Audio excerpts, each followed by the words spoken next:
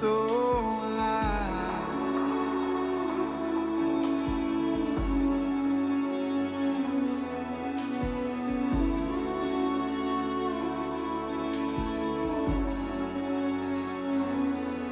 As the stars are made to worship, so alive. As the mountains bow in reverence, so alive. And if the oceans roar your greatness, so will I. For if everything exists to lift you high, so will I. We'll sing it 100 billion times.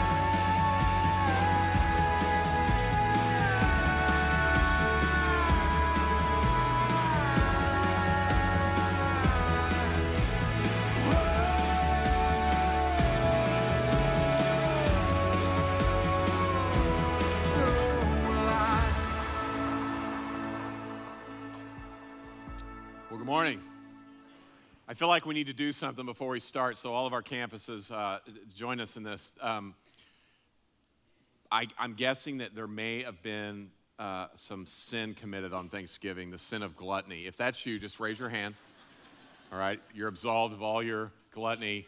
Right, I love Thanksgiving. We got to spend it here in Charleston with some friends, and no matter where you go to Thanksgiving, almost anywhere, at least in the United States, you're going to get turkey, you're going to get dressing, you're going to get pumpkin pie. It's just so, like, consistent. Like, that's just the food. And I'm sure we mix it up a little bit, but at the end of the day, that's Thanksgiving. It's so consistent. And good food requires consistent preparation. Well, that's also true of worship. If we're going to worship well, there are some consistent practices that we need to engage in, some preparation, if you will. And preparation really equals discipline. I grew up as a pretty undisciplined person. I played sports. I didn't really work that hard. I was able to kind of skate by. I wasn't that great of a student, but I was able to kind of slide by. And then you grow up a little bit and you realize, man, if I don't discipline myself a little bit, I'm not going to, like, make it. Life is not going to go well. And you begin to look in your life. I don't know if you ever do this, and you kind of go, I'm doing good here, and I'm doing good here, but this over here, not so great, right? And we tend to gravitate towards what is easy, what is effortless, and it begins to catch up with us a little bit.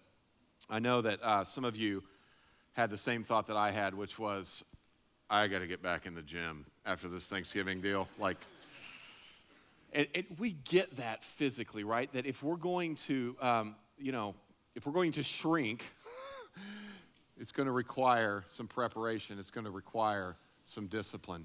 So we understand it when we're preparing food. We understand it when we're trying to burn the calories from the food off of our body. But sometimes our spirituality, it's a little bit of a struggle, isn't it? How do you actually discipline yourself? How do you actually learn to grow? And how do you, as we're talking about in this series, how do you become a worshiper? Years ago, I read a book that was just super helpful to me. It's by a pastor by the name of John Ortberg, and he wrote a book called The Life You've Always Wanted. And his whole thing was, when you discipline yourself, you actually get what you want. And we know that's true. If you're going to lose weight, you got to get to the gym, right? If you want a good meal, you got to discipline yourself with the right ingredients. It works the same way in our spiritual lives. And this book was so helpful, and he threw out all these definitions. And I just found them to be super helpful. I hope you do too. So here's the first one. He defines discipline as any activity that I can do by direct effort that will help me do what I cannot now do by direct effort. Let me explain it this way. Our friend Emily is a triathlete. And she doesn't just do triathletes, she does triathlons. She doesn't simply participate, she wins, right? She just went to Kona, which is where the World Championships in Hawaii, and she placed in her age group. It's unbelievable. Well, I was having lunch with her husband, and I was over at their house, and I was in the room where they have their stationary bike, where she trains, and he gets delayed on this phone call. We're going to go out to lunch, and so she comes in, and I can tell she's got her bike gear on, And I said, what are you going to ride? And she goes, yeah, I'm going to ride, and then I'm going to grab something to eat. And I'm like, great, Steve got delayed. You can just join us for lunch later. And she's like, no, I was thinking more, I'm going to eat dinner. And I'm like, it's 11 o'clock. She's like, I know, this is a 5-hour ride for me. That's my goal for Kona. And she almost hit that goal, right? Emily knows that if you're going to triathlon, you can't just try harder. You have to train smarter. You can't just have good intentions. You have to have great preparation.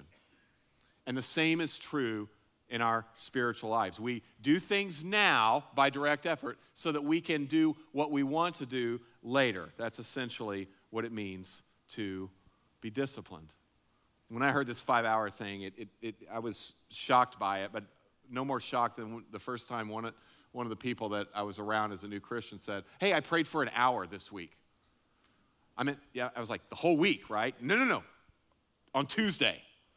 I'm like, you prayed for an hour straight? How did you do that? Like, I ran out of things, like God thanks for 2 arms, 2 legs, and 10 toes, and like my mom, my dad. How do you, an hour? And so I was, contemplating this with a guy that was kind of helping me grow. He's like, well, Darren, start with 5 minutes, right? Build the muscle. I didn't know it, but he was telling me, prepare, discipline, train. This is what it's about. It's not about trying as much as it is about training. You do what you can do now to enable you to do what you want to do later. This is what it means to become a worshiper. It's training our hearts to let God be at the center. Him be the focus. Him be our gaze. That's what it means to be disciplined. That's what it means to be a worshiper. And if you do this discipline thing, you become a disciplined person. So what does that mean? It means it's someone who can do the right thing at the right time, in the right way, with the right spirit. So, right thing, that involves action. Right time, that's about discernment. Right way, that's technique, which we'll get into. Right spirit, that's about attitude. And if you do this, if you become this, you will also become what is called spiritually mature. And this is what it means to be a worshiper. It's simply, not simple, but simply living as Jesus would if he were in our place. To think how he would think, to feel how he would feel, and therefore to do what he would do. And all this came out of this great book, and I was just so encouraged. This is the goal of worship. This is the touchdown, people, right? This is what our scorecard should look like. Here's the question: how? How do you do that? How do you become this kind of person? How do you become the kind of person who is living as if Jesus is living in our place? How do we do that? Well, I was so excited after reading the book. John Ortberg was speaking at a conference. I'm like, yes, he's going to talk about his book. And I'm going to get more insight. It's going to be awesome. And he gets up and he doesn't talk about his book. He talks about another guy's book. I'm like, who comes to a conference and doesn't talk about their own book? But this other book, he's like, you can't believe this thing changed my life. And it's called Sacred Pathways. And this guy, Gary Thomas, and it was just awesome. And so Gary Thomas, he is quoted in this talk. And here's his definition of this thing called pathways. It's your preferred environment and or activity for connecting with God through Christ. What it means is all of us are wired up in certain ways, and we're different, we're unique. And so we have different pathways to get to God through the person of Jesus Christ, ways that we connect with God. In fact, the way he got this book, this guy Gary Thomas, was he began to ask people over a few decades this simple question, and I want you to ask it of yourself. When do you feel closest to God? When do you feel closest to God? Now, as he began to ask that question, and I hope you're asking even right now, when do I feel closest to God? When he asked that question, he got back very similar answers. And so he wrote a book based on what people said. And so there's these pathways. This is The idea is you feel closest to God with 1, 2, maybe 3 of these pathways, maybe more, but at least a couple. And the first one is simply this: the naturalist pathway. This is when a person feels closest to God when they spend time in creation. These are the park dwellers, the beach walkers, the deer stand sitters, right? The Discovery Channel watchers, the people that blow your Instagram up every day with the sunset. You ever just like typing back, I get it, it's beautiful. And they're like, no, the colors are different, and I know, but it didn't translate, right? And so, but that people, they love being in creation. And they love the design. And when they see the design of the creation, they go, there's a designer behind all this. And I connect with God. When they daydream, they think about being outside. Some of you are doing that right now. Will this guy get done talking so I can go outside, right? Their thoughts go to God's creation. They just want to do. Last time I spoke, I talked about outdooring. They love doing outdooring. Doesn't matter what it is. They just want to be there. I think King David, who wrote the Psalms and talked a ton about worship as we have in this series, has it right. He says, the heavens tell of the glory of God. And here's the deal. The skies display his marvelous craftsmanship. For some of you, there is just a connection to being outside. You'll risk your life for this stuff. This guy in our church was a rock climber, and he actually turned it into a business. And one day he came to church, and he kind of limping up to me, had a sling in his arm. It looked like he'd been in a fight. I'm like, dude, did you get jumped? What happened to you? Like, what? He's like, nah, I fell when I was rock climbing. I'm like, how far? He's like, 25 feet. I'm like, wow, and you're here at church. That's impressive. He's like, yeah. He goes, and I didn't see him for the next week. And then 2 weeks later, he came in, and limp is a little better. Face looks a little better. No longer a sling alarm. What'd you do this weekend? He said, I went rock climbing. I'm like, you went rock climbing after almost dying? He's like, I know. I just can't help myself. I just can't. I just feel. And he connected with God in nature in ways that he didn't connect with God in other ways. How many would say, I might be a naturalist? I just might be that. All right. There's people that have this pathway called the relational pathway. These are the people who feel closest to God when they're in relationship with other people. They are typically, not always, but typically extroverts. They gain emotional and spiritual strength by being around people. They love small groups. They love to pray with people. They love to talk with God, to God, with people. They love to talk about God with people. They just want to hang out.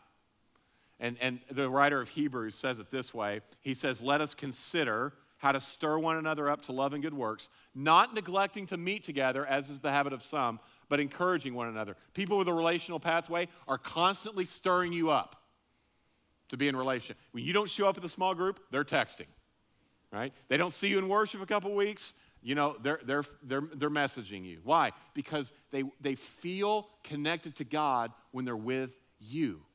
And so they bother you all the time.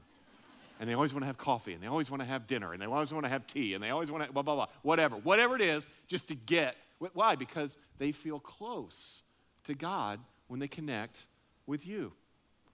And this explains how people are. And sometimes they can, feel kind of strange or smothering, but there are just people out there that just love to be with people because it connects them to God. How many think you might be one of those people? You just love being with people. Yeah. There's the service pathway. This is when you feel closest to God by serving God in a ministry. People with this pathway, they're the doers. They jump in. They love changing diapers in children's ministry. They love serving the poor. Anything. Like, get me off the bench, man. I got to do something. Going to church bores them. Like, what are we doing sitting, man? We got to serve. By the way, in a volunteer-driven organization like the church, these people are critical, right? These are the dream teamers that make so much happen in the church. They love to serve God. They want to know how they're gifted so they can use those gifts. We had a guy like this in our church, and he was a new Christian, but he just loved to serve. He was just trying to figure things out. He would bring like hard liquor to church barbecues and stuff, small groups. We'd be praying, and he'd be like cussing during the prayer, and we just thought it was awesome. Like, this guy is unbelievable. But he would, in a portable church, man, it's really hard when you're a church planner, he would go and get the trailer every morning because all of our stuff to set up worship is in a trailer, in a community center.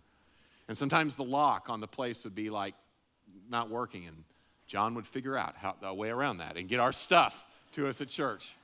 and I just said to him one day, it's like, bro, you're going to burn out. Like he's like, you don't understand. I live for this. This is where my heart comes alive. I'm not going to burn out. This is actually giving me life. I just love to serve. How many of you think this might be you?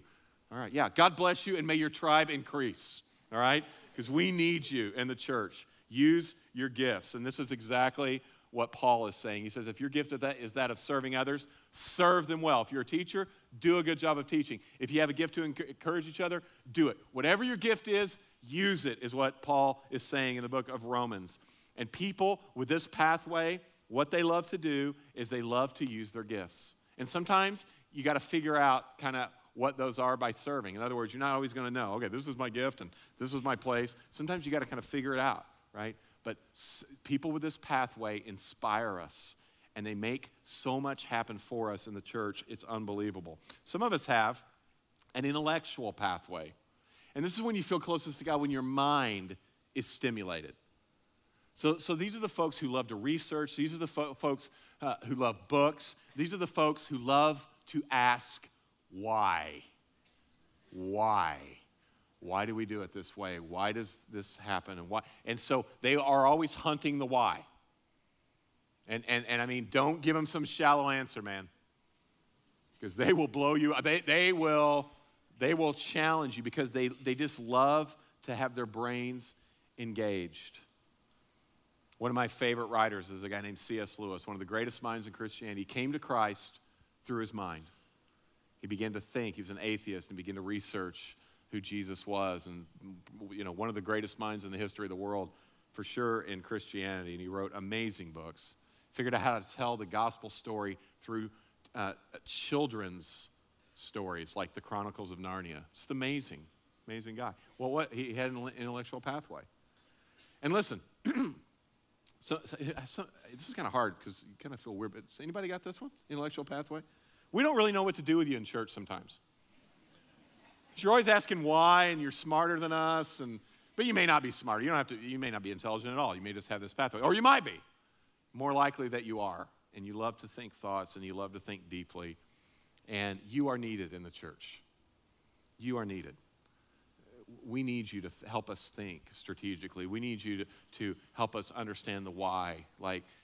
Folks like this have had such an influence in the kingdom of God. And so you just need to know, if you have this pathway, there's a place for you. Now, on the other side, there's people with the worship pathway. These are the people who feel closest to God when they're adoring God. Intellectuals can be, if they're not careful, all head. Worship people can be all heart. These are the folks that every time you get in their car, the Christian radio station's on, right? They're driving you crazy, like texting you lyrics to worship songs all the time. The new EP comes out from the worship band, and they listen to it like 75 times in a row.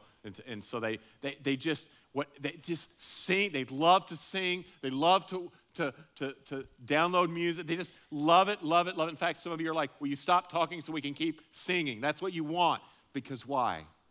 You feel close to God when you're singing. Right? There's just something about it. Your heart. King David was an incredible worshiper. He said, praise the Lord. How good it is to sing praises to our God. How delightful and how right. So I just want to say, it's delightful and right as you drive us crazy with listening to the same song over and over again. It's good. We love you. And you inspire us to engage our hearts, those of you who have this pathway. Because some of us, we love to live in our heads. We love to live up here. We don't really like emotions. We don't really like passion. It makes us a little uncomfortable. And when we see you worshiping, it inspires us. So keep doing it. Keep singing. Keep worshiping. You are helping us. You're preparing us for heaven. I know sometimes we get, the songs get repetitive.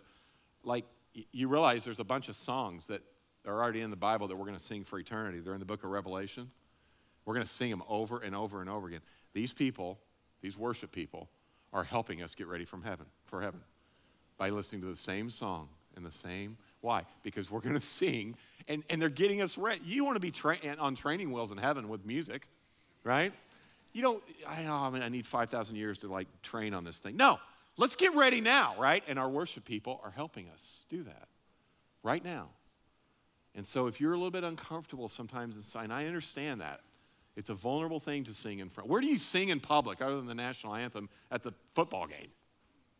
So it's kind of odd. But watch these folks. They're our guide, not just for now, but even into eternity. They love to sing. There are people who are what are called activists.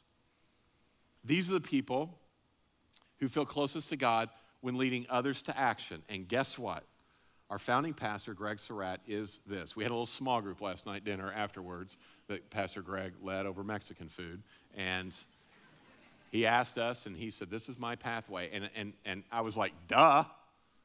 Who moves to a city they have zero history with almost, starts a church, right? He and Debbie, 30 years. Who does that? Somebody with this pathway. That's who does that.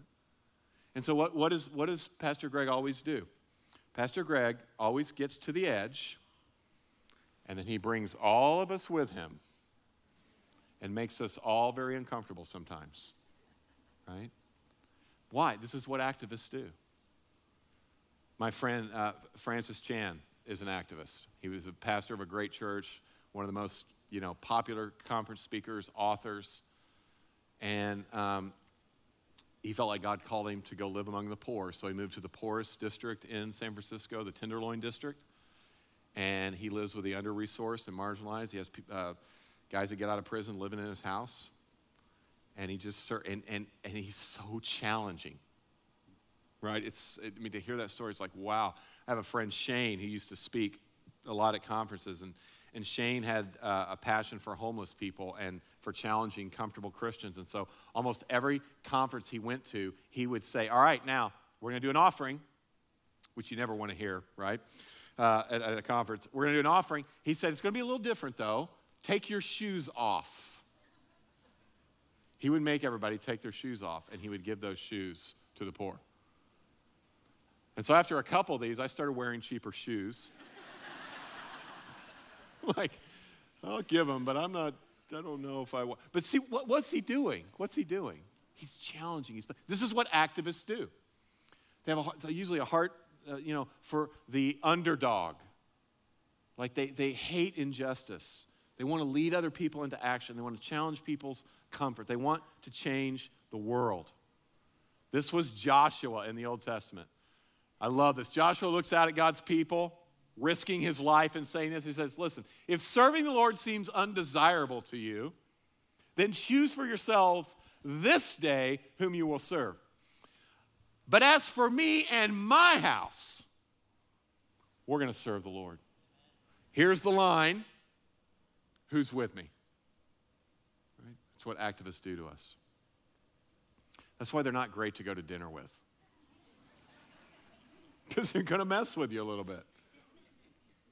How many of you mess with people? How many of you are activists in the house? A little bit like that, yeah. Watch these people. Look at their hands. Avoid them if you want to stay comfortable. God bless you, activists. The world changes because of you. There are the contemplative people, pathway people, and they feel closest to God when alone with God. They tend to shy away from activities, and they try to be alone. They tend to be introverts, not always, but a lot of times. They love to be with God. They guard that time. And, this is my wife. And so she, this morning, got up, early, and, we're here hanging out with the family, and she's like, I'm going to go to the beach. And I'm like, good, you should go to the beach. And I'm thinking, yeah, you're married to a crazy man, and you have 4 kids, and you should totally do that. But that she's not getting away as much as she's coming to. Does that make sense? It's not that she's just getting away from people. She is meeting with God. So this isn't just about picking up seashells and sand dollars. It's about her connecting with God by herself. And her pathway also happens to be nature. So double bonus, right? Double win. These are contemplative people. There's a great story where Jesus praises a contemplative person.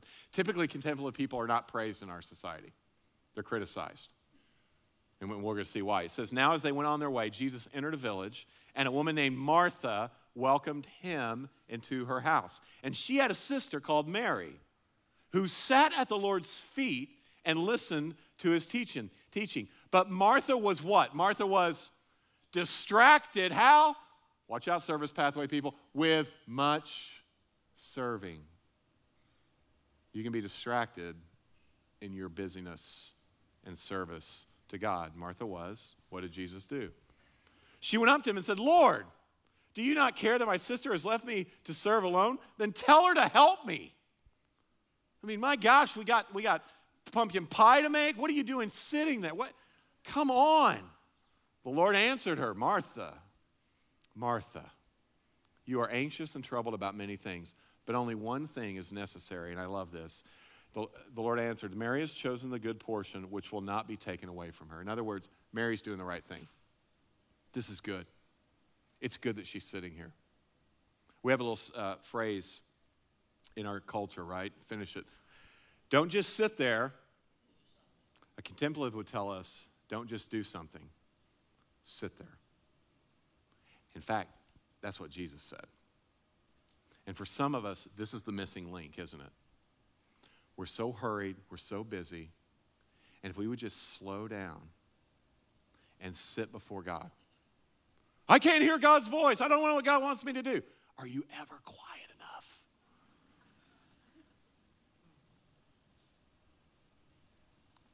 You got to be quiet. You got to be still. And it doesn't have to be a quiet place. You can be in a mall, right? And be dialed in and connect. Contemplatives show us the way. They may not be great relationally, they may be great conversationalists, but if we'll watch them, we'll learn from them. And they'll teach us how to be with God. It's really hard for us doers. Really hard. So, okay, what do you do with all this?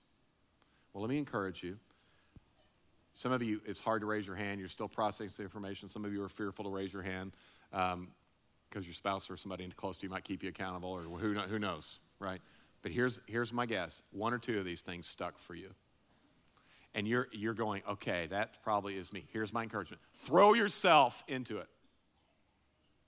Throw yourself into your pathway. If you're an intellectual, think deeply about God. I mean, get some books, thick books, and go for it.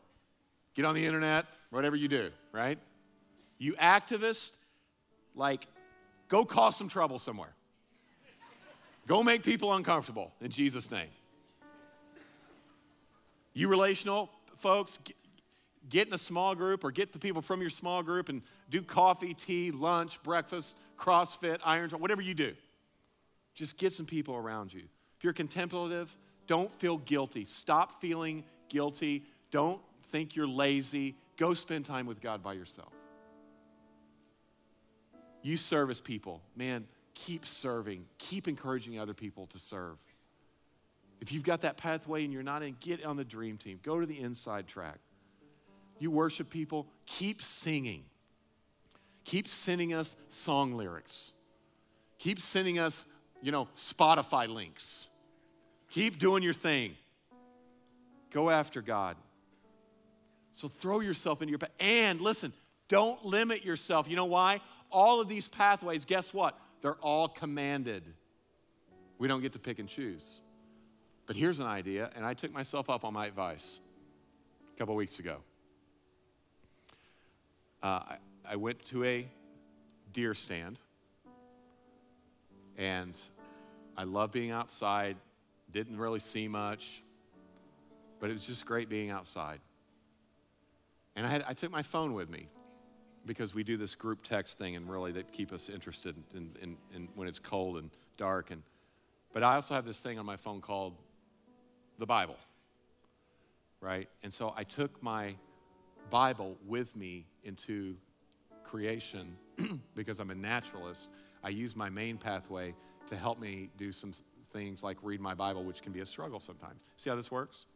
Use your main pathways to help you engage your less passionate ones. So that can look at a lot of different ways, but you're smart, you'll figure it out. And let's see what happens. Let's experiment. Because, these are just some tools to help us engage.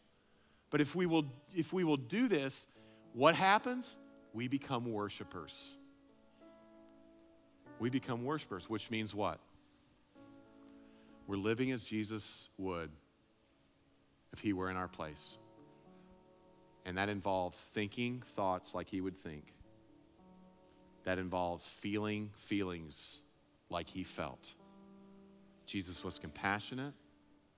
Jesus was empathetic. Jesus got angry, right? Feeling like he would feel, and then doing what he would do. Jesus gave his life to love and serve people. That's what he did. He honored God and he helped people. And we can do the same. And that's what it means to worship. And that's our invitation, friends. Let's pray together. Lord, thank you that you love us. And thank you for all these pathways and all these different ways that you speak to us in the Bible that help us understand that there is no cookie-cutter method. There is no perfect and right technique. There's a bunch of ways for us to connect. And thank you that you made us and that your thoughts are precious towards us. Thank you, Lord, that we can get close to you. And so help us, Lord, to figure out what that looks like for us. In Jesus' name, amen.